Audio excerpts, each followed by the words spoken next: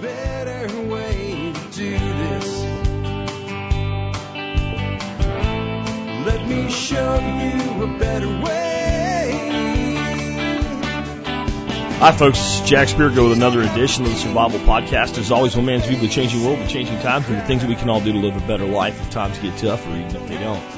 Today is June 11, 2013. This is episode 1147 of the Survival Podcast. And today, I'm doing a show that's looking at the darker side of the future, a portrait of the coming collapse. What might a collapse look like? And the reality is I don't know. I can only hypothesize at some of the things that might and could happen. And what I can tell you is that I absolutely believe that economically what we're doing is unsustainable. I think anybody that has a basic understanding of mathematics would look at it and come to the same conclusion that sooner or later this giant zit will pop.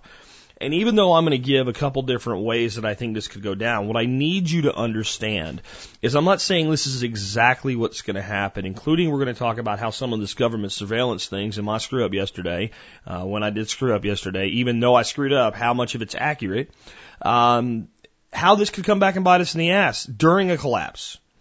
It's going to be an interesting look at things today. But what I need to preface right from the beginning is sooner or later this economy falls to shit. It has to, because we have $16 trillion worth of debt, almost $17 trillion worth of debt.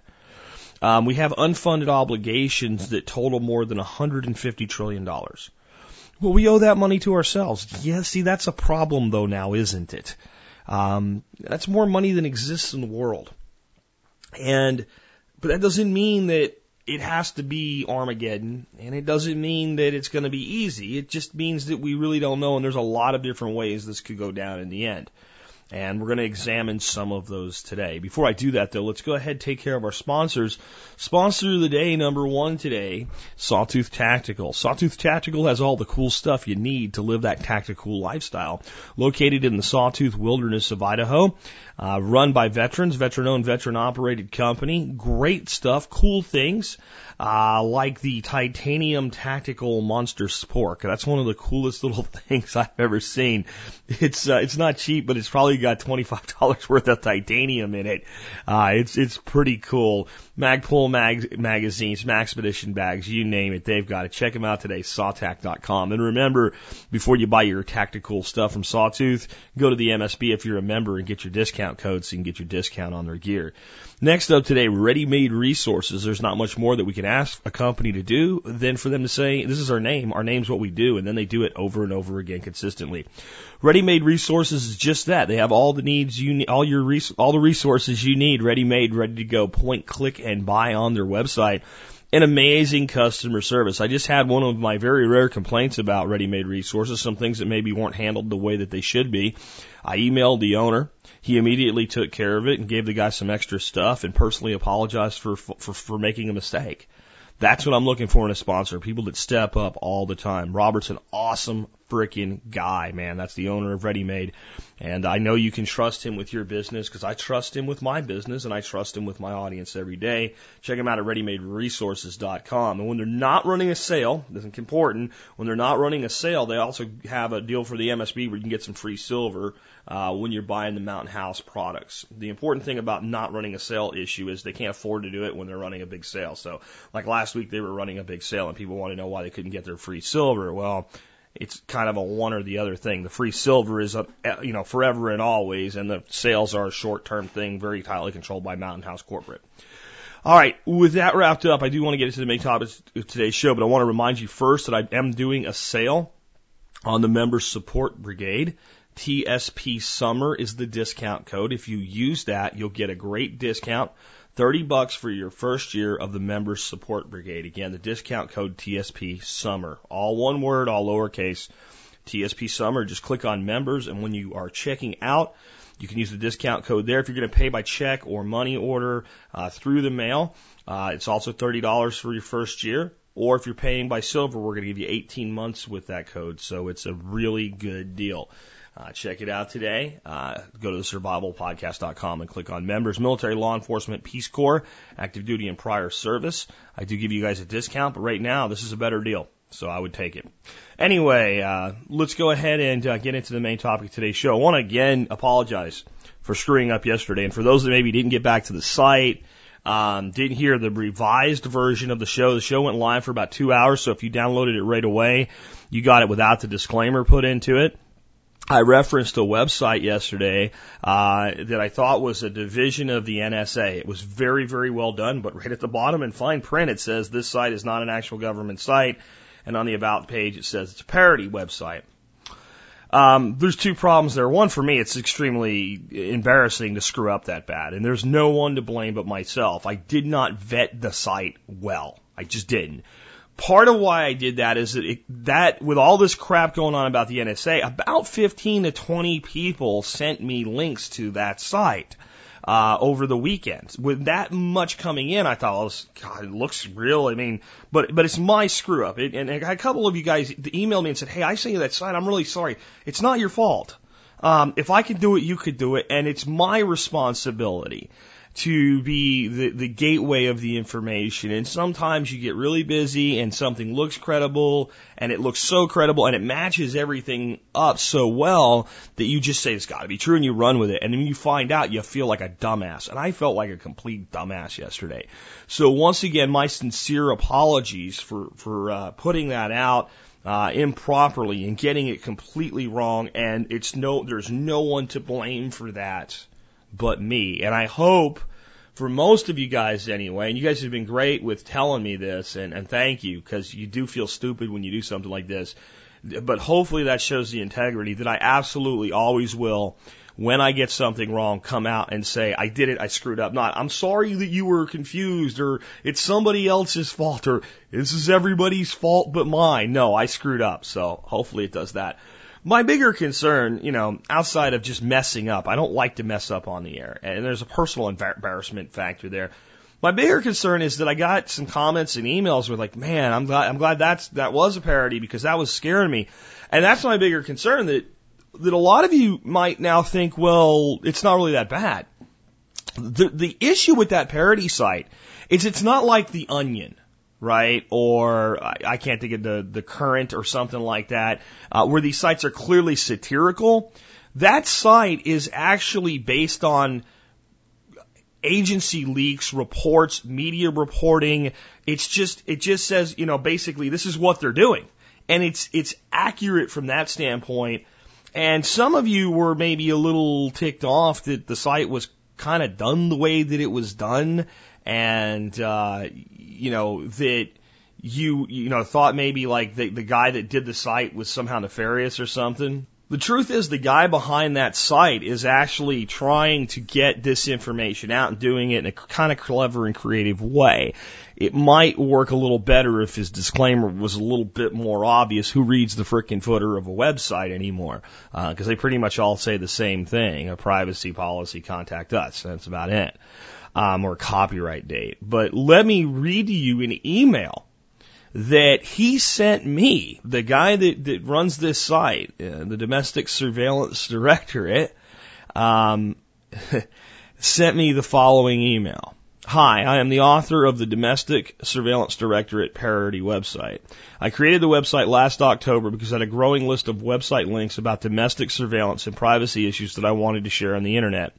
Since I already owned the gov1.info domain for my White House parody site, whitehouse.gov1.info, I thought it would be an interesting project to create a website from the point of view of the NSA and then include links both as a reference and a counterpoint.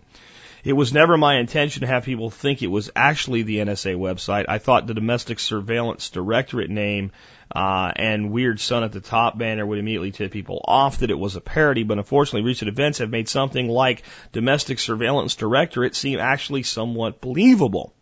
It was interesting for me to hear you read the excerpts from my website and hear your response to it. Your reaction was perfect and exactly what I would hope a person's reaction would be, except not the part about thinking it was the actual NSA website.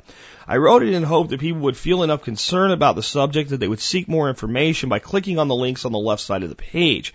I'm sorry my website ended up causing you any embarrassment, and I admire the fact that you wrote the explanatory disclaimer instead of just deleting it. Privacy issues and surveillance are important topics, and I hope they don't just fade away as the public becomes interested in the next big move story. So there's a lot of links on that website in the left-hand margin that back up the claims on the site.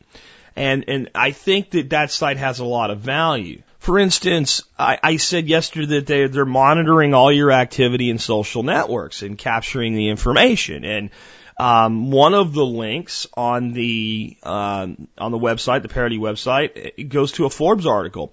Department of Homeland Security forced to release a list of keywords used to monitor social networking websites. So this is what they're looking for. Domestic security, looking for assassination, attack, domestic security drill, exercise, cops.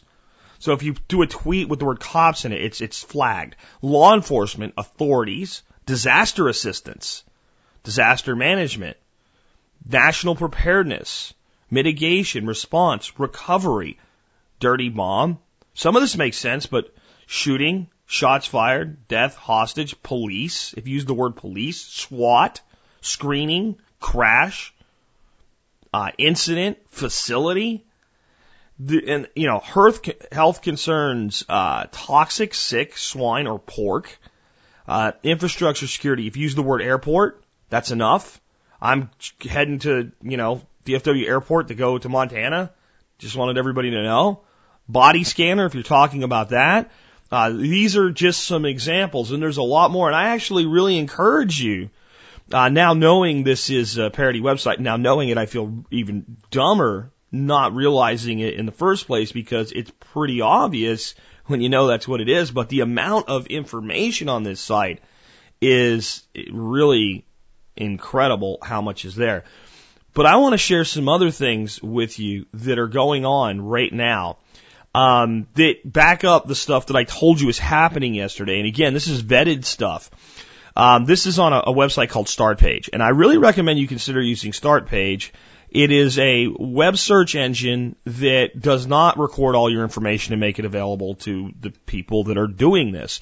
But I'm reading here on their thing about a Washington Post and Guardian have revealed U.S. government mass internet surveillance program, codenamed PRISM. They report that the NSA and the FBI have been tapping directly into the servers of 9 U.S. service providers, including Facebook, Microsoft, Google, Apple, Yahoo, YouTube, AOL, and Skype. And this began this surveillance program at least 7 years ago, with some clarifying slides. That link is in today's show notes, and you can look at it. How about the fact that I said yesterday that they were not just recording and getting the information of Verizon phone calls? Well, one of the listeners who responded to my "Boy Did I Screw Up" post gave us this little gem from June 7th.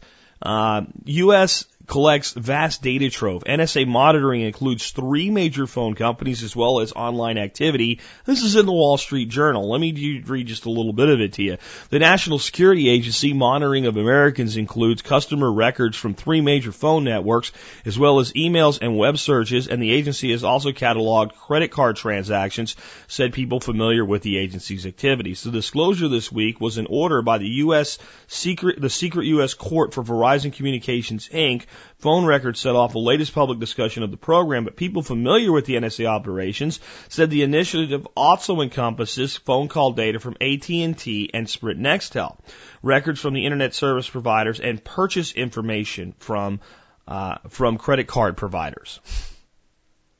So it was a parody website, but the concept that they're recording all of this stuff is absolutely true. But, what the government says is that, well, yeah, we have the phone records, but it's not really, what was said or anything. It's just who was called, when was called. It's just basically kind of like a copy of your bill. We don't actually have the ability to listen to your phone calls. That's not what it's all about. Well, there's a problem with that. See, this is from 4th of May, 2013. Are all telephone calls recorded and accessible to the U.S. government? A former FBI counterterrorism agent claims on CNN that this is the case. So I'm just going to read. This was about, can they get the phone calls of the lady that was married to one of the Boston bombers that was killed, and see what was actually said. So this is this is Burnett asking this agent named Clemente if that's possible. So Burnett says, Tim, is there any way, obviously, there is a voicemail that they can try to get the phone company to give up at this point, but if it's not a voicemail, it's just a conversation, there's no way they can actually find out what happened, right, unless she tells them. Clemente responds, no, there is a way. We certainly have ways of national security investigations to find out exactly what was said in that conversation. It's not necessarily something the FBI is going to want to present in court, but it may help lead the investigation and or lead questioning of her. We can certainly find that out. Burnett. So they can actually get that. People are saying, look, this is incredible. Clemente, no, welcome to America. All that stuff is being captured as we speak, whether we know it or like it or not. All that stuff, meaning every telephone conversation Americans have with one another on U.S. soil, with or without a search warrant, quote, is being captured as we speak, end quote. Okay? Now, this is not a parody website. This is on the Guardian.uk, and the conversation occurred on CNN Live News. Again, I'm trying, before I go into the concept of why this matters, if we have an economic collapse, I want you to understand that just because I screwed up yesterday doesn't mean it's not true. How about this? The government says secret court opinion on law underlying prison program needs to stay secret. Okay. I'm not going to read this one. I'm just going to let you go look at it if you want to, but understand what this, just that alone means. They say that this stuff is reviewed by the court, okay? So the prison program is where they're looking at everything you do online, okay? Facebook, YouTube, Google, all that shit, and capturing that data and storing it and combing through it, and whenever they want to look something up, they can go back to the data because it's all being captured. All right? So that has to be reviewed by a court every, I think 90 days is what the president said. All of these programs do. So there's what they're saying is there's oversight. You don't have to worry about abuse because a judge looks at it and issues an opinion about whether or not it's okay to continue to do it or not. Well, this is a secret court. It's not a public court because, well, you can't know about this stuff. It's a secret. But then you would think, well, at least we would know the opinion of the court. If the court said you're not supposed to be doing this, then you would actually shut it down if the oversight meant anything.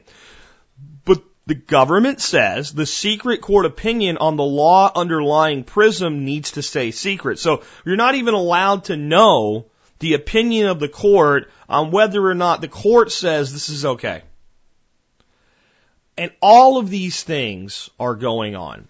And the concept of every piece of data that can be gathered is gathered and stored, yeah. I really, again, think you guys should actually look deeply into the parody website with knowledge that is and follow all the links that are on that website. Some of you may be thinking, boy, it'd be great to get the guy that put that site together on the air for an interview. I offered and he declined. So anyway, I tried to do that for you. I thought it'd been very, very interesting. And what I'm going to do is I'm going to do a Big Brother show. I am going to go through all of this crap and I'm going to vet it out and I'm going to bring you the vetted out worst of the worst and tell you how bad it really is. I'm going to do that in the future because I feel like I owe it to you now because I screwed up. Okay. And I feel like there's stuff there and it may be even worse than I painted a picture of yesterday and it may be even worse than even I think. But I covered it today, one, to again apologize for screwing up, and two, because it plays directly into today's subject. I'm going to leave it for a while, but we will come back to it. So I want to start out with what I think is the biggest threat to the security of the American people and our future today, and that is the absolutely ridiculous way we're running our economy. I'm not going to talk about how stupid Federal Reserve policy is. I think most people who listen to this know that. I'm not going to talk about how money is created. I'll do a show on that again someday, but there's plenty of information on the Survival Podcast about that if you want to know, and how the money is only backed by debt. I'm going to assume that most people that listen to this show are aware of the fact that we have bills right now and bills that are already committed to in the future that we can never pay. I do want to talk about the unfunded obligations thing just a little bit because I think it's the bigger problem than just the bottom line debt. And I think it's very important because I think most people don't understand what an unfunded obligation or an unfunded liability is. This is everything that we already know we're going to have to pay for based on everything that's already set up. So this is with estimates from the Congressional Budget Office, which is a nonpartisan group that just says, this is how much this shit's going to cost, guys. When we look at Social Security, Medicare, Medicaid, and all of the programs that this government is already, the non-discretionary spending, okay? We've already committed the funds, even though much of this money doesn't have to be paid out until 2020 or 2025. We've already said and made a commitment that these funds will be available, all right? That number today is $124 trillion, and I'm getting that off usdebtclock.org. It gets scarier because you can actually go through time with usdebtclock.org, and right now I've reset it to what it will look like in 2017, and it's $150 trillion. And to kind of give you the exponential curve that we're on with this, the number in the year 2000 was 54, or I'm sorry, they didn't even have it. They don't have it. It's not there. They did not post it in the year 2000. Let me see if I can find it in 2008. Let's see if they had it posted there. Maybe they don't have it on the past clocks. I'm waiting for it to load. I'm doing this in real time. No, they didn't put it there in the past. I'd have to go somewhere else to find that. But I can tell you that it was less. And the reality is when we look at the 2017 projection, we might as well say that's the number today. Because, what we're talking about is already committed future obligations by the government. And if we know that number is going to be $150 trillion, well, we know that's the case. And a lot of that money is Social Security, Medicare, Medicaid. Okay, and Obamacare will go in there too, and prescription drug benefits and all of that other crap. All right. And that results in a liability per taxpayer. So every American that actually pays tax is on the hook from now and into the future for $1.2 million. And yes, it's only money we owe ourselves, but it's also the money that would be used for old people to not starve to death. And it's the money that they already put into the kitty. These older folks are not sponges or leeches. They worked their ass off. They did what they were told. They paid in year after year after year. And yes, there's some people in the beginning of the program that only worked for 5 years and got a full retirement. They're not our problem. They're long gone and long dead. Okay? And the big basketball of people coming through put in a lot of money. The big basketball of people coming through and retiring now have been paying in since the 80s when the cost went way, way, way up on both sides. So what happens when that money can't be paid?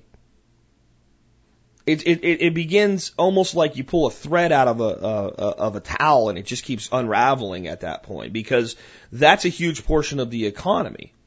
There's a lot of people in that block.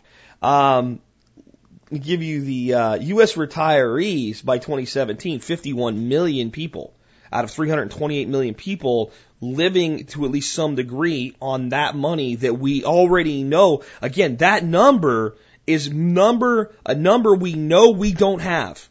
I can't overstate that enough. And then on top of this, the U.S. national debt by this day in 2017 at current rates will be $22.9 trillion.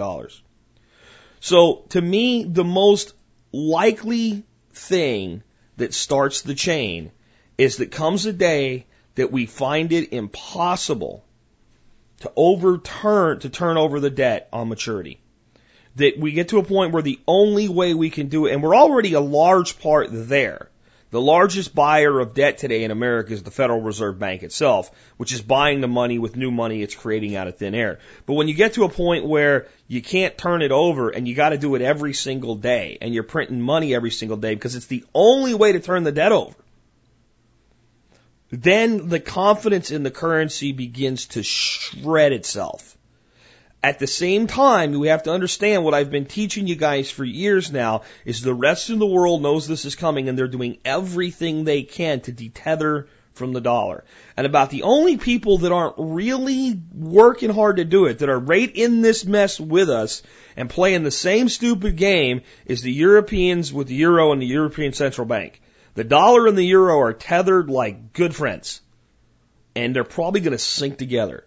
And but what's different is there's a much bigger opportunity in Europe for nations to go back to their old currencies because they haven't been locked into a financial republic for as long as we have. This nation's been a financial republic, and I'm not even talking about the republic itself, but the financial component. We've been a financial republic since we became a republic at the end of the Revolutionary War.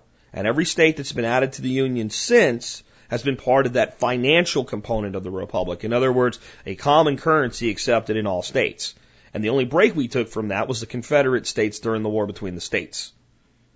Which, by the way, wasn't a civil war. A civil war is a war over control. It was a war of secession, just to be technically accurate.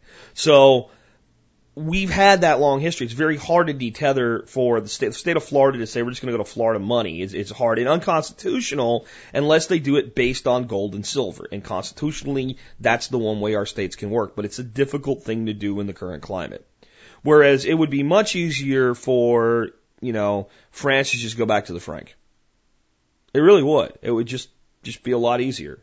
A lot easier for them for a lot of reasons. They've got their own problems, but that financial switch, and some nations have really looked at doing it already. And some nations are probably going to have to do it.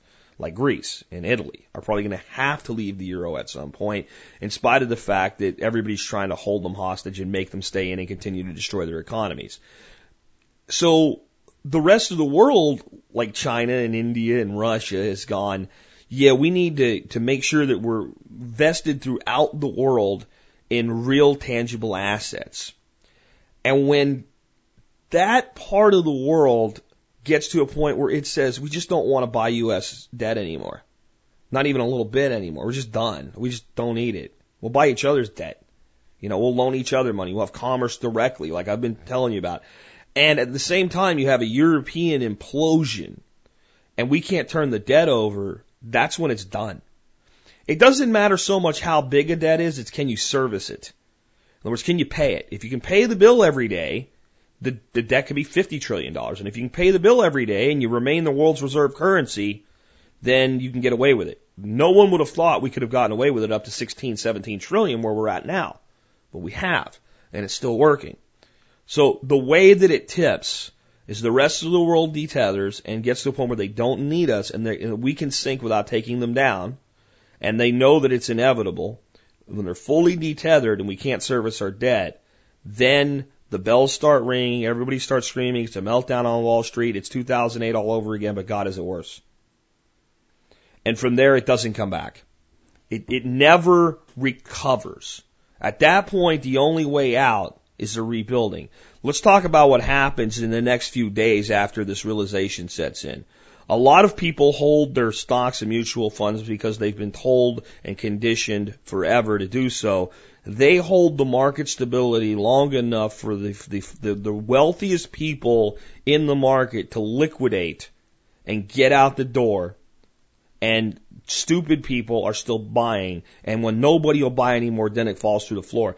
And the wealthiest, most elite people will have hedged to a point where they're going to rape and pillage the market at that point one last time on their way out. Most of those people, by that point, are not physically located in the United States any longer. They have a foreign passport, and I'm talking about the big-time financial elites, and they're gone. And most of them will follow the program that I just revealed to you about buying American assets through foreign corporations so they can maintain financial control over the remaining intrinsic wealth in America. Within 2 to 3 weeks after this happens, my best guess is that people are still getting Social Security checks, but people can't buy much with the money anymore.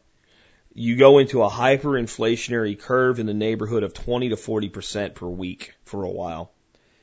And eventually you get to a point where even that has to stabilize, where it just becomes, a point of ridiculousness. Either you're going to take money or you're not. And it's not going to be the wheelbarrow full of money for a sack of potatoes. It's just not. That's not how this thing will most likely play out. But what happens then is rioting. And rioting all over America. And one thing about Americans is when we do a riot, we do it right. You know, and I don't mean it in a good way. I mean, we know how to burn shit. We know how to break shit. We know how to smash shit. We know how to kill people. We know violence in America. And you're not going to see like, well, just a riot in Boston or just a riot in Los Angeles. You'll see widespread rioting when this happens. And when this happens, you don't want to be anywhere near an urban center. You really don't. You may not want to even be near any really close suburbs. I don't think this is a long-term Patriots to come and collapse style bit of rioting, though. What you will see happen very, very quickly is the jackbooted thugs will be sent out in force. We will likely have very little of our military deployed around the world at this time. We will certainly have enough of it here to put the kibosh on things. By the time this happens, the National Guard and Reserves would have already been called up. And when people say things like, well, our troops won't fire on American citizens, they don't understand the context of what will be going on. You'll be talking about situations where people are committing murder and arson and vandalism and burglary and assault, right? And you have to ask yourself, if you witness somebody doing things like that, would you use force to stop them?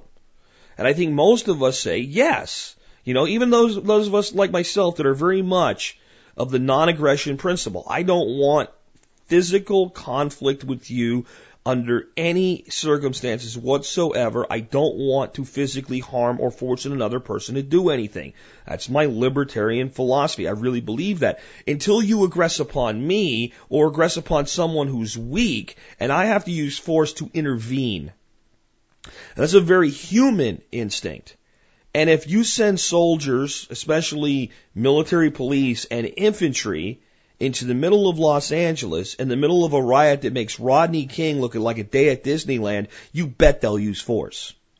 And so will the SWAT teams and the riot teams, and they have these armored vehicles in the hands of local law enforcement all across the country.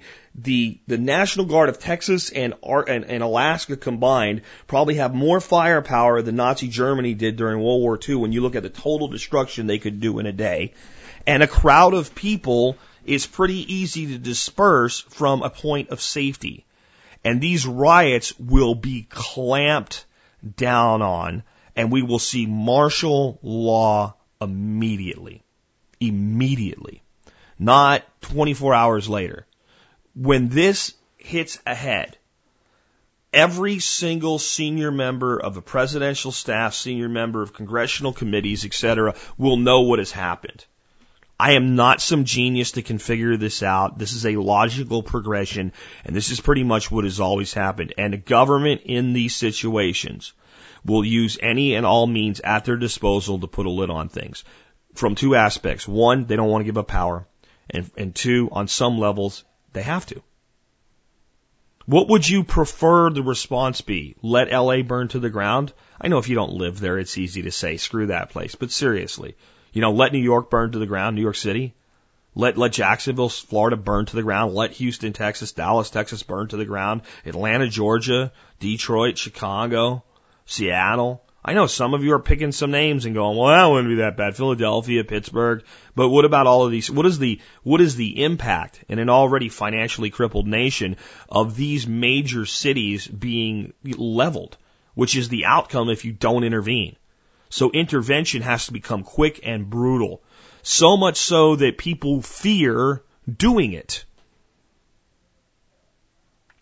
And the people of this country who won't do it, who won't go out and do the damage, will be not only allow it to happen, they will be grateful for the government doing it, even if they disagree. And they'll put a lid on it pretty quick. At this point, some states are really going to look at secession hard. Some will probably already have a plan laid out to do it. At this point, there's a potential for some states to not even secede just kind of fall away. If you look at the breakup of the Soviet Union, a lot of the republics that formed out of the breakup did not, go through some major, decision process and oppose and then, have to fight a war of independence. Many of them just kind of fell out. The Central Powers knew that it was over, that the days of the dominance they had were gone. And that what they needed to do was understand that the real important component was holding the Russia Federation together and just pick and choose where they could hold things together at. And just pull everything back in and try to hold that piece together before it all fell apart. And okay, so the Ukraine goes, Lithuania goes, etc., Kazakhstan goes, Georgia goes, and maybe we'll try to suck those back in at some point, but right now we don't have any time for that. And that very well could happen in America. And the states that are actually best suited for it are going to be the ones that'll have the hardest time doing it because they're the ones that they can't afford to let go. And then there's going to be a mentality of if we let any of them go, they might all go. And then there's this reality, and I don't say this just because I live here, but the state that can most likely do it and get away with it is Texas. And there's three main things that Texas has that make that possible, and really it's four. One, our National Guard is a major military force. And our reserves, which technically fall under the U.S. federal forces, if they were to decide not to go, is a pretty damn big army as well. And the two of them together are capable of defending Texas as a nation. I'm not saying they should. I'm not saying it's a glorious thing. I'm just saying the reality is there. The next thing is we have enough natural energy sources to keep the state running. And third thing is we have the electrical grid under our complete control, and we can keep our power on without the rest of the country. Because if you went into this situation and a state like Texas said they're leaving the nation, it would be very hard to start rolling tanks in out of Oklahoma. It would be hard to get the military personnel to follow your orders, and it would really harm you in the rest of the world's image at a time when you were begging anybody you could possibly get for help. But you could sanction. See, that would be the way to start sanctioning a state that misbehaves. So let's say Florida. Florida's got a lot of assets, and could pull this off maybe as well on some concepts. But they don't have their own electrical grid. So what's to prevent them from just shutting off all the power in Florida? Just cut the Florida grid. And then how easy is it to force them back? And it's one of the reasons I think Texas has the greatest chance of doing this, because a tyrant in that place who was trying to prevent it would look for what is the way I can use force with the least blood to prevent this, because it's not like putting down some dissidents. This is a state in a republic with a lot of power and a lot of its own resources, and it's not as simple as getting rid of a group of people you don't like. It really isn't. And you've got 100 different politically complicated components to that. So it's definitely something that states will look at. Many will, I think some will try and fail, and some will just get left out. Like, we don't need you, so we can't afford you right now. And those may be some of our western states, in Montana, Wyoming. I mean, just, there's only 1 million people there. They don't really contribute a lot to the national economy. There's not that much resource there in the way that we look at things right now in this crisis. Maybe we'll suck them back in later, but right now we can't afford to mess with it, especially if they decide they don't want to be here. We just don't have the force and the power and the money to deal with it. So I'm not going to try to tell you, well, these states will, these states won't. I'm just going to say those are some of the dynamics that might play out. And there's something, something could happen during this that changes which states are valuable and worth retaining or possible to retain. We really don't know how that'll work out until it happens. The next thing will happen, though, is the government will immediately issue new money. They'll come up with a new currency. They'll have the new currency ready to go before the old currency completely fails. They'll already know what they're going to do. And the way that they will enforce the revalued currency into acceptance is they will accept it as payment of taxes. If the government will accept money for the payment of taxes, the money will be accepted within the economy. It may not work out as well as they had planned, but the average dumbass will just simply go, okay, this is the new money, then that's the way it is. And what will likely happen is they'll make everybody deathly afraid that your bank account's going to say zero tomorrow. And let's say your bank account says $50,000. What will then happen is when this deal's made, your bank account will still say $50,000, but it will be $50,000 new dollars, and you will rapidly find out that money will not buy what the other money did. It will maintain relative currency strength far better than it will retain international currency strength. In other words, if something is in America, made in America, available in America, and in large supply, then it will trade hands in America fairly evenly. But if it comes from outside of the country, if we rely on imports for it, it is going to be very, very expensive, very, very fast, because the rest of the world's not going to want this garbage money that we've created out of thin air, a new version thereof that will no longer be the world standard for money.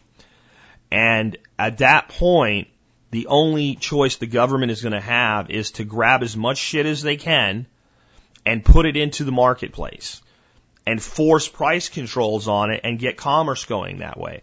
So they'll use the National Defense Authorization Act and other things like that to seize assets and force them into the economy at a controlled price. This is a lot of that type of thing was done in Argentina. And I'm saying they might go out and actually seize agricultural production. Just seize it. Just take it. Sorry, you don't have it anymore, Mr. Farmers. It's gone.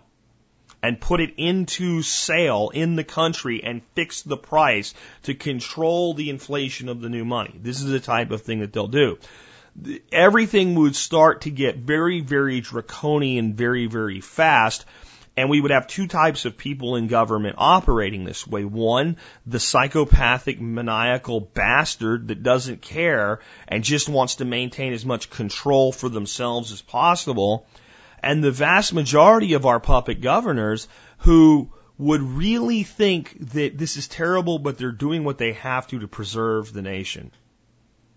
That would be the vast majority of evil would be done under the thought of, I'm doing what I have to even though I don't want to. And as the path is walked, the worse it becomes, the more corrupted the person on the path will become.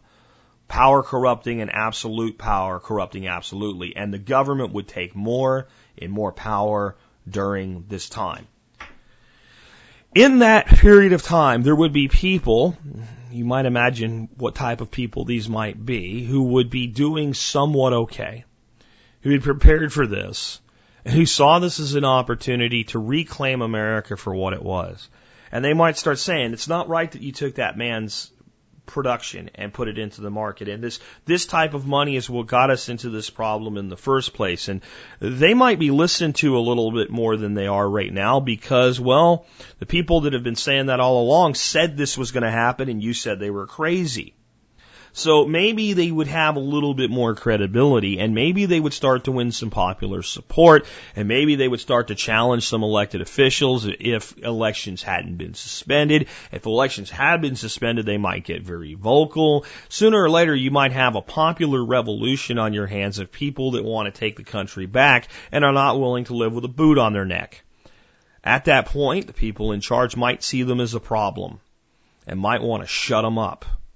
They might want to intimidate them. Some of them they might want to find a reason to arrest. Some of them they might want to find a reason to relocate. Some of them they just might want to go away. But how would they find them all? Would it just be the ones that are talking the loudest at the current crisis? Or would they maybe decide that the easiest thing to do is just find out all the people that have been dissenters all along and just start figuring out how to either round them up and get rid of them or maybe just make them shut up? Maybe just leverage them. Maybe just install a climate of fear. See, it doesn't always have to be a gulag or a concentration camp for the government to use this type of information. And where would they get it? Let's say this all happens about 10 years from now, which is a very realistic timeline in my view. And for 15, 20 years at that point, they've been collecting every bit of data that you are using through the prison program, which we know is real, through phone records and things like that. And let's say somebody said we need to start finding the people that are most likely to cause dissent and doing whatever it takes to keep this thing together because it's for the good of the nation. Don't you think that all of that data might come back to bite us in the ass? Because here's what I had people tell me about this. Well, if anything's really private or really critical, just don't do it electronically. You know, don't do it on a cell phone. Don't do it on a phone. Do it face to face. Do it in a handwritten letter. You know, and just things that might be like that. Or make sure you have, you know, encrypted services like Hushmail for certain things and all. See, that's not the problem. The problem, well, the fact that it's unconstitutional is a problem. I'll get back to that. But the problem is many of the things you might say or do today that even, you know, the president himself doesn't really give a shit about, no one really cares about. Well, it doesn't mean the people in charge tomorrow might not care. See, there's a reason that we prevented this type of thing from being done, this unwarranted surveillance from being done for so many years. Because once a person in power has the ability to use a tool, sooner or later they're going to use it. The other thing is you have to understand the mental conditioning that's being done of the American people right now.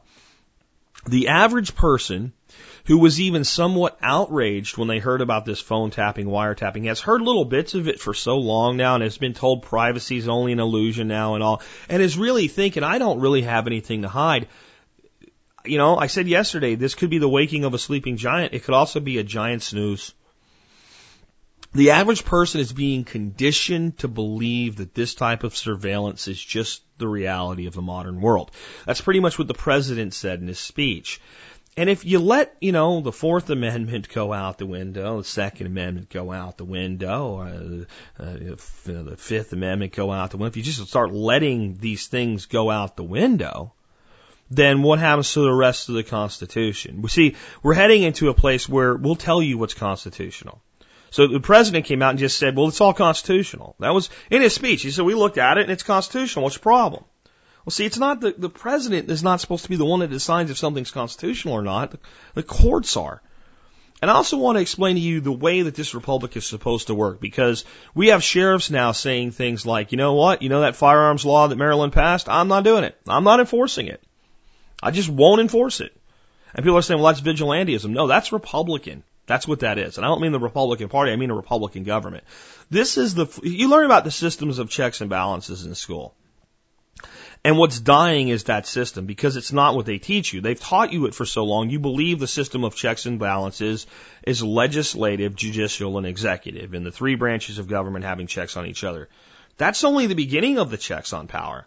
You know, the Congress has to pass the law, the Senate or the president has to execute it into force, and then the court can review it, determine its constitutionality.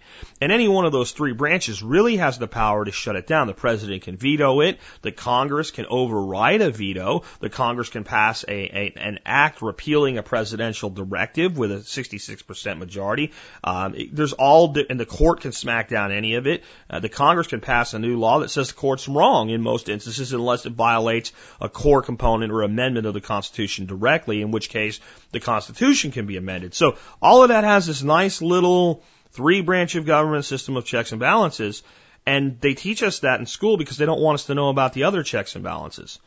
Well, the next check on the system is, will law enforcement officers have sworn an oath to the Constitution enforce the law? That's also a check on the system. If law enforcement won't enforce the law, and the people of the society won't have them removed for not enforcing the law, they won't bring formal charges, they won't sue, they won't vote the sheriff out of office, they won't put in a new district attorney, they just say, you know what, we don't care that they don't enforce, we don't want it enforced. Well, that's a check. That's a check on government. And it's designed to work that way, and it's why the highest law enforcement officer in a county is the sheriff, and it's why he is an elected official. The sheriff is generally not somebody that just gets a point. It's not like the police chief. Like you're the guy that's been here the longest, you got the best track record here, you're promoted to chief, right? Sheriff is elected and accountable directly to the people. If the sheriff starts saying something's not going to be enforced, It doesn't prevent the police chief of the county seat from enforcing it in the city, but it doesn't mean the sheriff's going to say to his deputies, well, if you see this going on, I don't want you to do anything about it. You know, and it might end up someday with a sheriff and a chief or a sheriff and a federal officer in conflict over whether or not that law is going to be enforced. And that leads to some good things and some dark things, depending on how it goes from that point forward. We've already had sheriffs in certain counties in the West say that if federal agents come to enforce certain things, their deputies will meet them at the county line with weapons drawn. And that's not even new. There's been stuff over land grazing issues and things like that with federal interference. In Arizona, where I don't remember which sheriff it was, but it said, my deputies will meet them with rifles if they try to do this. That was several years ago. So the mentality's there. So will the law enforcement community enforce that law? That's a check. Will the people obey the law? And I don't mean like, well, somebody will always break a law, but will the people obey the law at all as a check on a law? So if they say, well, everybody had to have health insurance with Obamacare in America or they'll be fined and not, they'll be fined in their taxes. What if everybody just said, I'm not doing it collectively? Or 80% of the country just said, I'm not doing it. You know what? I don't even want insurance anymore. If you tell me I have to have it, no, I know that's not going to happen. But my point is, how would you deal with 80% of society just not following a law? So the people themselves are at check if they choose simply to ignore a law. The next check is trial by jury. Why do you think it's guaranteed in the Constitution? Trial by jury of your peers. Why not a panel of judges? Why is it a jury of your peers? Because you're the final check on the system. You're able to just say, yeah, sure, he broke the law, but I'm going to vote not guilty anyway, and there's nothing you can do about it. It's called juror nullification. It's also a check on the system. And then we have the check of the republic itself and the member states and freedom of movement, where if a state becomes too oppressive and the federal government allows the oppression or even encourages it, the citizenry of one state of the republic can simply move to another. These are all checks and balances on the system, and they would all start to play out in an economic collapse. They would pass a law that says you can't trade in silver and gold. And then somebody would do it, and then they would say, well, I'm not guilty. And they'd say, well, yeah, you are. We caught you doing it. They'd say, well, I get a trial by jury. And the jury would go, not guilty. Because it's a jury of your peers. And you can't even afford to run all these court cases. So then you just start running people through without a trial. And then you're violating now people start fighting about it. And you see how it all falls apart. So at some point, to stop the dissent, you have to shut up the dissenter. And I know when you think about the gulags and the death lists under Stalin, or the murders under Mao, or the concentration camps under Hitler, and every tyrant that's ever raised up and started either imprisoning outright or putting to death their own citizenry and went unchecked and committed atrocities, you think it cannot happen here. Let me tell you something. Every single place it ever happened, the people that lived there thought it can't happen here. Every single time, every single place, it can't happen here. The danger is not, so see, this is what I really think we're making a huge mistake with, especially the conservative wing of the American people. That Barack Obama is responsible for all this. The system is responsible for this. You don't think Mitt Romney would be doing this? Really? Do you think that Mitt Romney would have because this shit was going on before the election. Do you really think if Mitt Romney would have took office and they would have said, Mr. President, let me brief you on how we're monitoring all internet activity and every phone call in America and all of the things that we're learning from it and how it empowers us to enforce the law and head off terrorist attacks and look at all this stuff that we're doing and how much power there's here. Do you think he would have said, you know what, we're just going to shut all that down? Do you think they would have just shut down the data center in Salt Lake City, Utah? Just shut it down? No, of course not. I'm not saying Obama's a good guy. I'm not saying that he's not part of this. I'm just saying that the system itself is the problem. And it's not what Barack Obama's going to do with this information. The person that's going to cause us the greatest pain using this crisis and this information collectively, we don't even know who they are yet because they're not yet president. They might not even be a notable name yet. Keep in mind how insignificant Adolf Hitler was 10 years before he became the leader of Germany. How completely and totally insignificant he was. And think to yourself, what might even a good man do who wanted to save the nation, who really felt it was falling apart, and felt that people that were saying what we're doing is wrong were part of tearing it apart? Now think of what an evil man in the same situation might do.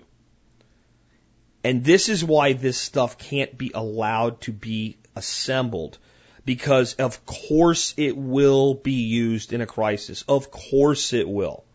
And this is not going to prevent us from being the victim of terrorist attacks. It's not. It hasn't. Well, they say it has, but they don't say, well, look, we caught this guy, we caught this. Show us. Prove it to us. Well, that would give away critical. No, it wouldn't. No, it wouldn't. It absolutely would not. Right? Because we already know what you're doing. Look, do you think the terrorists are so stupid that they don't know what you're doing? Really? I mean, do you think they don't know that you're monitoring Facebook and Twitter? Do you think two Al-Qaeda operatives in California are really tweeting their plans back and forth with each other? No, it's ridiculous to the absurd. It's the collective intelligence that can be used at some point to create an entire block of people that need to be reviewed. You don't think the government will abuse power? What have they done with the IRS? Let's say the country is cash strapped and they want to find all the people they think might not have paid all their taxes. Well, we'll just take a look at all that data and see who bought expensive shit over the last few years. I just got a new boat. You're on the list. Audit time. See, it doesn't always have to be a gulag, right? Because the government's doing this shit now. I got a report today. There's an assessor, and I don't remember what state it's in. It was Wisconsin, maybe, Illinois. I don't know. Doesn't really matter. Tax assessor goes out to assess the value of your property. Now wants to be allowed into your property. So generally tax assessments are done by comparables. What was sold on your street recently, how much it sold for, general analysis, and how much land you have, and what year your house was built in and stuff. But no. Now they want to come inside and look around. And basically say, well, it's completely constitutional, and if you don't let us in, we'll just have to take our best guess and we'll guess to the high side. So you got this little tyrant, this little thug tyrant woman who's basically saying, well, if you don't let me in, I'll just say it's worth as much as I think it's worth. So what's that? That's a threat. That's the use of force. Let me in your house. What are you going to learn about my house that's really going to affect the real value of the property from a tax assessment standpoint? And how has this been done without this all over the country for so long? They want more money, so they want to come inside the house. What if they didn't have to come inside the house? Well, how would that happen? What if they could just pull up your file, everything connected to you, and put together a pictorial image of your property based on all the pictures that you posted on Facebook and Twitter and YouTube and Flickr and stuff like that, and make a determination and just raise your price? And then you say, well, that's not the way it really looks. And they say, well, let us in. We want to look around. See, all of these things are in our future if we allow this to continue. And an economic collapse is where they happen. This happened in Argentina. They started going back through purchase records. Who bought expensive stuff? Let's look at them for taxation. Much more closely than everybody else. And there's many different ways it can go wrong. There's many different ways we can go off the rails with the economy here. We can go into complete, total desolation overnight, hyperinflation, the whole country falling apart, riots that even with the boot are hard to put down, without rule of law in many rural areas of the country and certain urban areas of the country that are just kind of cordoned off. Or it could be a much softer collapse. It could be a lot more like the Great Depression, probably worse, but a lot more like that. But things are generally held together, but we have the return of Hoovervilles and things like that. And a million things in between those. And we really don't know what's going to happen exactly. But we do know the people in power are going to try to stay there. And we do know they'll use every resource they have. And we do know now that that resource includes just about everything you've ever done electronically in your life, including your phone conversations. And do you not think that people like the NSA and the CIA and the FBI could run a computer program that could just look for words in phone conversations and scan 1,000 phone calls a second and just flag the ones that need to be flagged, and maybe even build another computer program that does the second level of verification on its own and then spits out the third level to a human to review. An IRS agent, tax assessor, counterterrorism agent, a newly appointed member of the Directorate of Homeland Re-Education. You don't think this stuff can happen in America? Then you're not a student of history.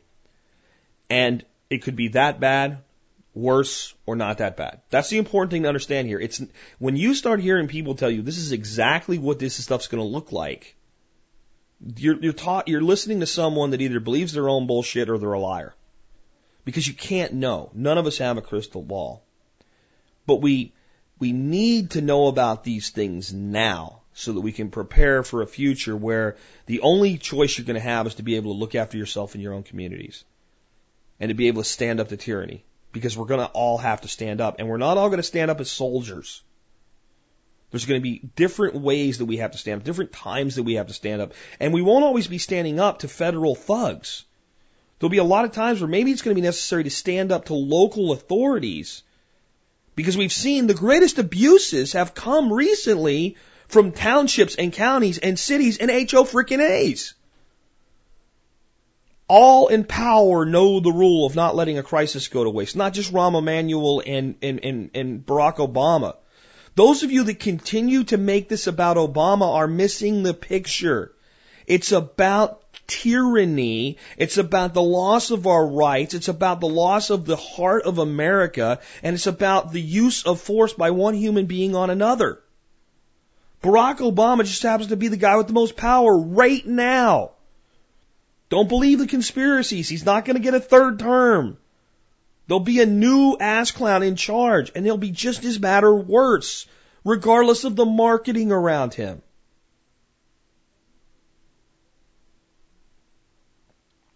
Then I'm going to give you the good news and the bad news. This economic collapse is probably at this point the only thing that could derail the coming police state. It's the only thing that could just tear it apart, where they can't afford to do it anymore. Where the people that they're paying to do it don't care. Where everybody just decides, you know what, we have to put our own lives back together. I don't have time to worry about whether this guy down the street, is a dissident or whatever. But it's also the thing that could most empower the coming police state. This can go two ways when it goes down. You can get the most oppressive police state society ever created, or you can have it dissolve and be restored to the republic, the dream that was promised that was America. And it's up to us. And the thing is, if there's 20,000 of us that'll really fight for it, no matter how much we believe in it, it's not enough. At least half of this country is going to have to eventually come around to this reality. And it's why they want more than half of this country on government assistance. Because it's going to be very hard to win that person over until their assistance doesn't work anymore. And at that point, the other side of that for the tyrant is the people you have on assistance. I'm not saying they're bad, okay? I'm just saying the people that are dependent are the ones that will cling the longest to the paradigm. And when the paradigm fails, well, they've helped you stay in power this long, but now that they've turned on you, they're completely weak. They're no threat to you. You can use them to frighten the other people. Look at these people rioting. This is a chess game. We have to start playing it like chess players. We need to be putting our pieces in place right now so that when this type of thing occurs, I should say if this type of thing occurs, we can stand through it. And we can help others stand through it. And we can put solutions in place as quickly as possible in our own backyards. And that's really, really important. And the real reason you know that this stuff's true, the real reason that you can listen to this and not think Jack's nuts, is because of one fundamental fact that doesn't make any sense otherwise. The greatest thing the government currently fears is the Constitution.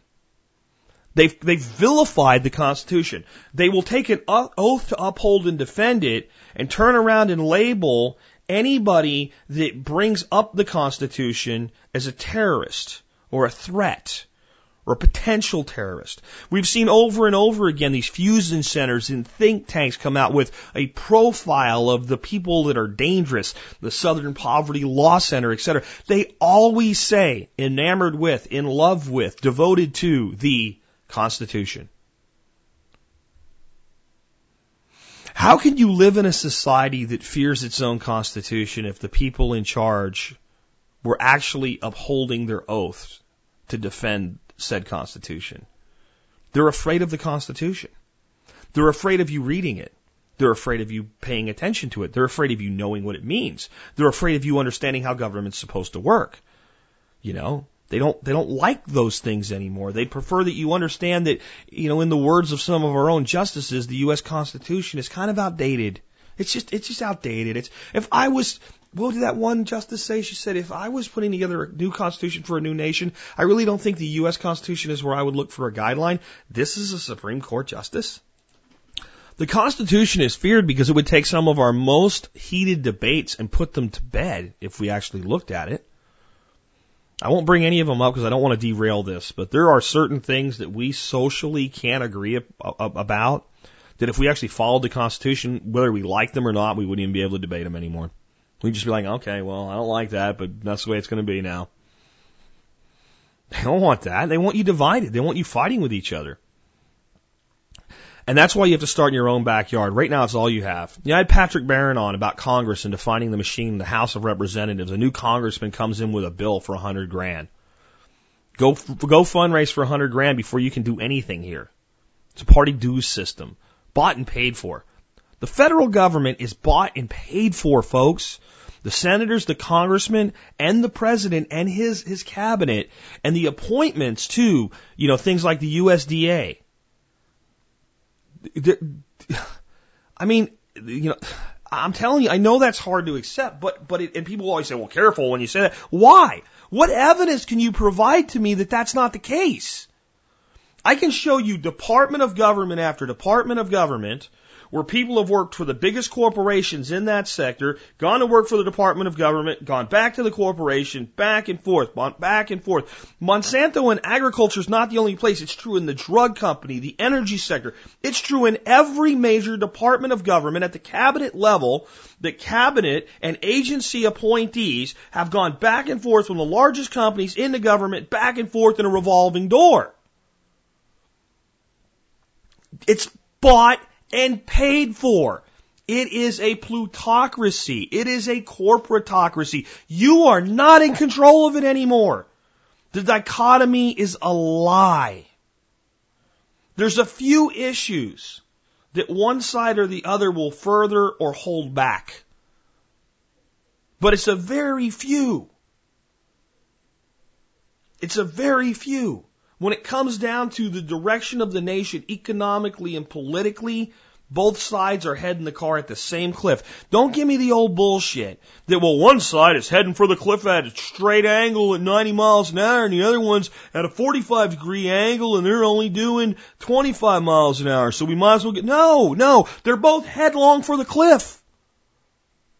Both headlong for the cliff. It doesn't even matter now. Because if anybody in government at the federal level is doing anything to prevent the car from going over the cliff, they're running alongside of it, shoving it. They're not even in the car anymore. The car doesn't run away. It's not even a car. It's a train on tracks heading for the freaking cliff. It's going to happen. Again, I don't know how. I don't know when. I don't know exactly what it will look like.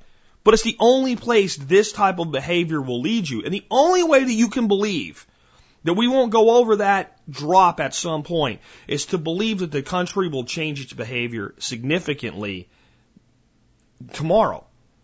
I don't think we have 5 years to get that done. I don't think we could do it tomorrow if we wanted to and all willed it. We might, but the suffering that will go on to fix the problem, while it would be less than the eventual suffering of it coming to a head, is such that the American people no longer have a tolerance for it. We'll take this medicine only when we're about to die. I'm telling you right now, we'll only take this medicine when we're about to die. And unfortunately, some of the illness will be terminal. So you got to start in your own backyard. It's all you have. You have to build your own personal independence. You have to build your own community standing. You have to build your own social capital. You have to be, right now, working with other people so that when this crap starts to fall apart, people will work with you instead of against you. You have to be teaching your children the truth about the history of our country because your school system's not going to do it. You need to be advising your children of their constitutional rights and where they apply and where they don't apply because, yes, your child has a right to free speech, but not in the middle of a history class. Okay? You need to be teaching them, yes, your right to free speech applies, but not when you're in school. It really doesn't. I'm sorry. After school activities, yeah, it applies there. But your right against self-incrimination, just like the teacher from Batavia, Illinois, told us class yesterday, that applies when you're in school. You're not required to incriminate yourself. You do have a right to refuse to answer questions on a survey.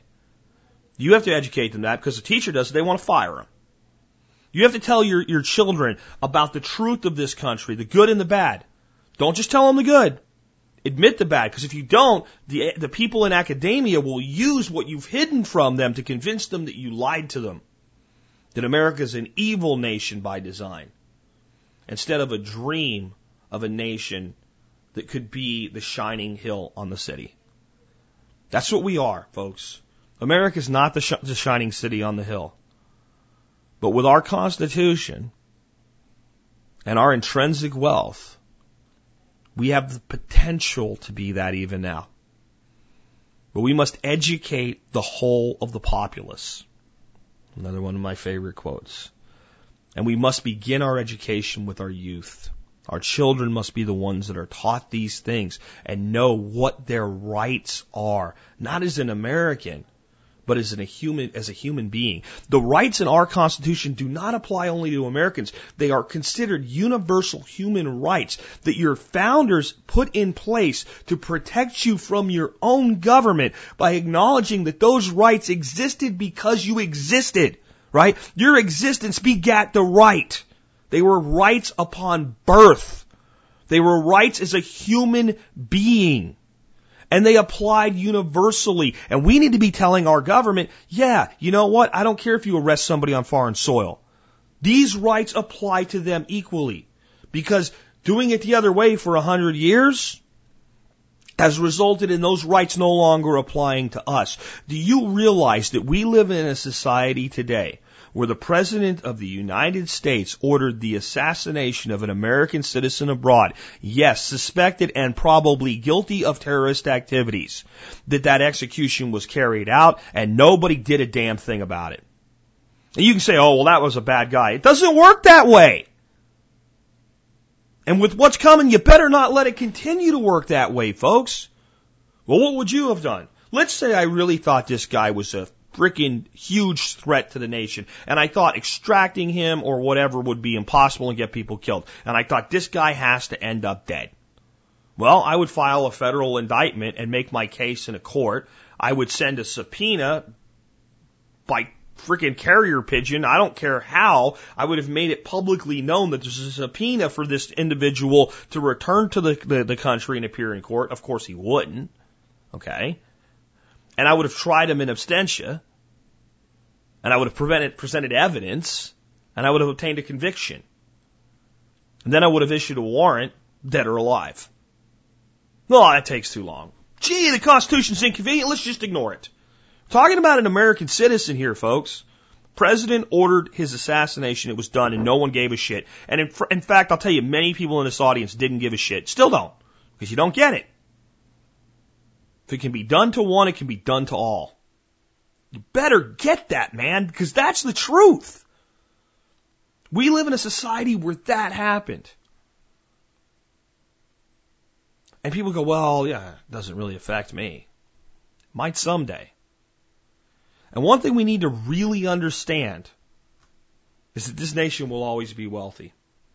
And that means that the people in control, even if they leave, aren't really leaving. That's why they're doing things like buying our intrinsic wealth through a foreign company. And to really understand why there's hope and why you need to fear oppression at the same time, you need to understand why we'll always be wealthy. This nation is not wealthy because the U.S. dollar is the world's reserve currency. It allows us to flaunt our wealth and use our wealth to excess, but it's not why we're wealthy. We're wealthy because we have the Gulf of Mexico, the Atlantic Ocean, and the Pacific Ocean, all as seaports.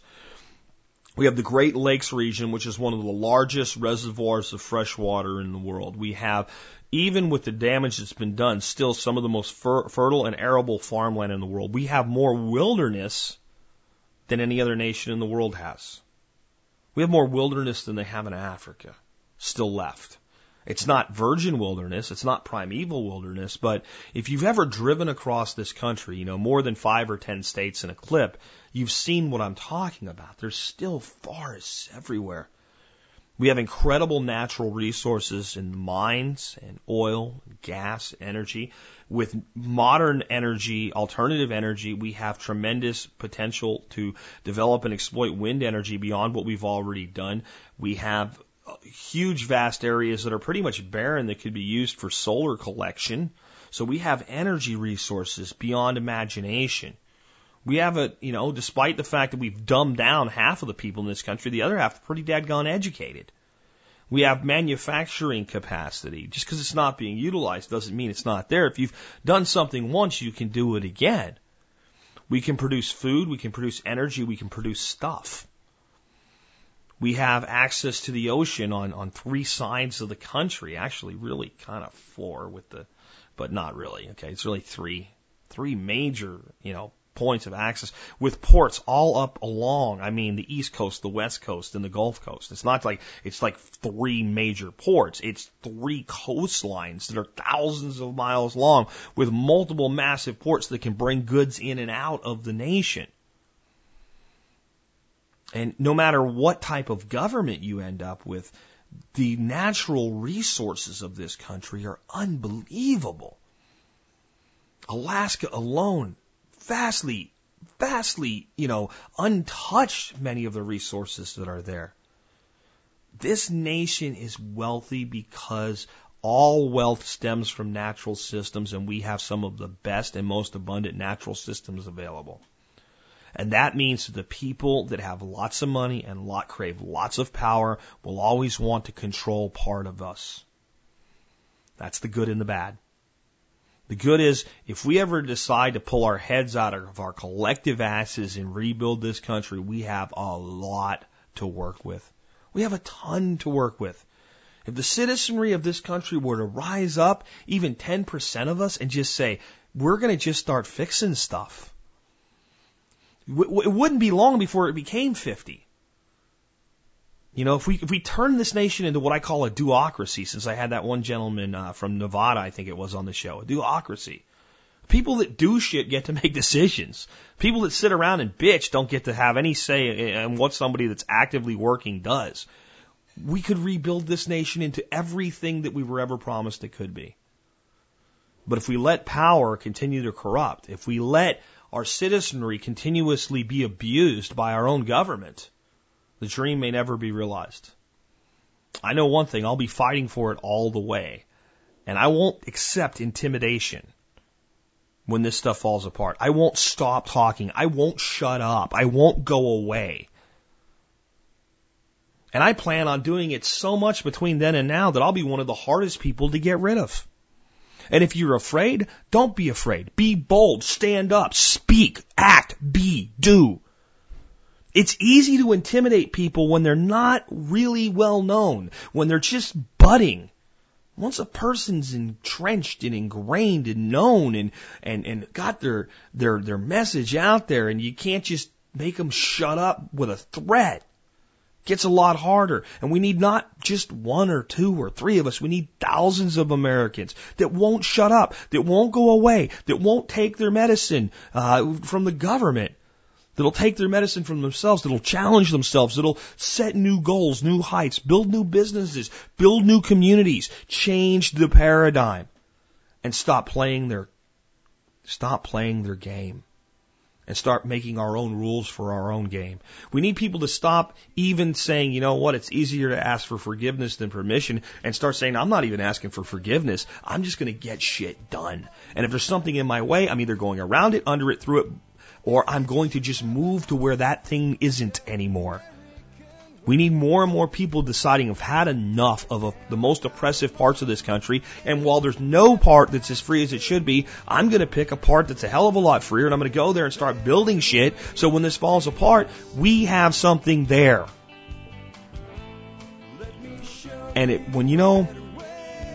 I said I'm no threat yesterday, but the reality is, to a lot of politicians, I'm a big threat. Not me personally, but the words that I speak and the ideas that I convey.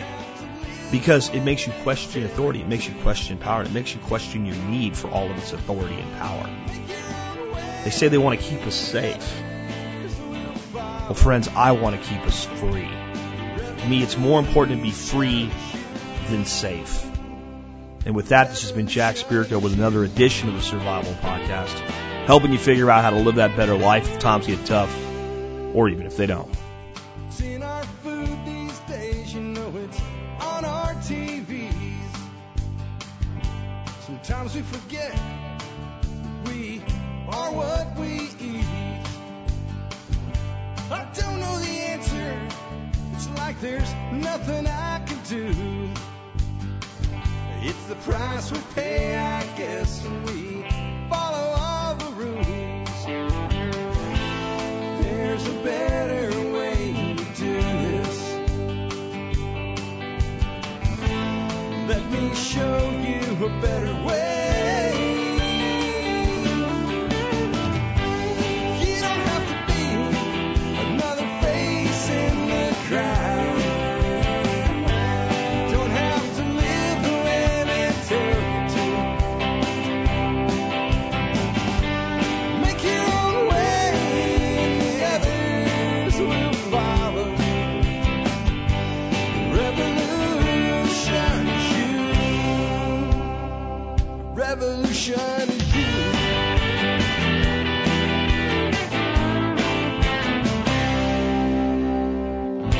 Someday we'll realize our children just can't pay. 'Cause nobody up there cares. They're living for today.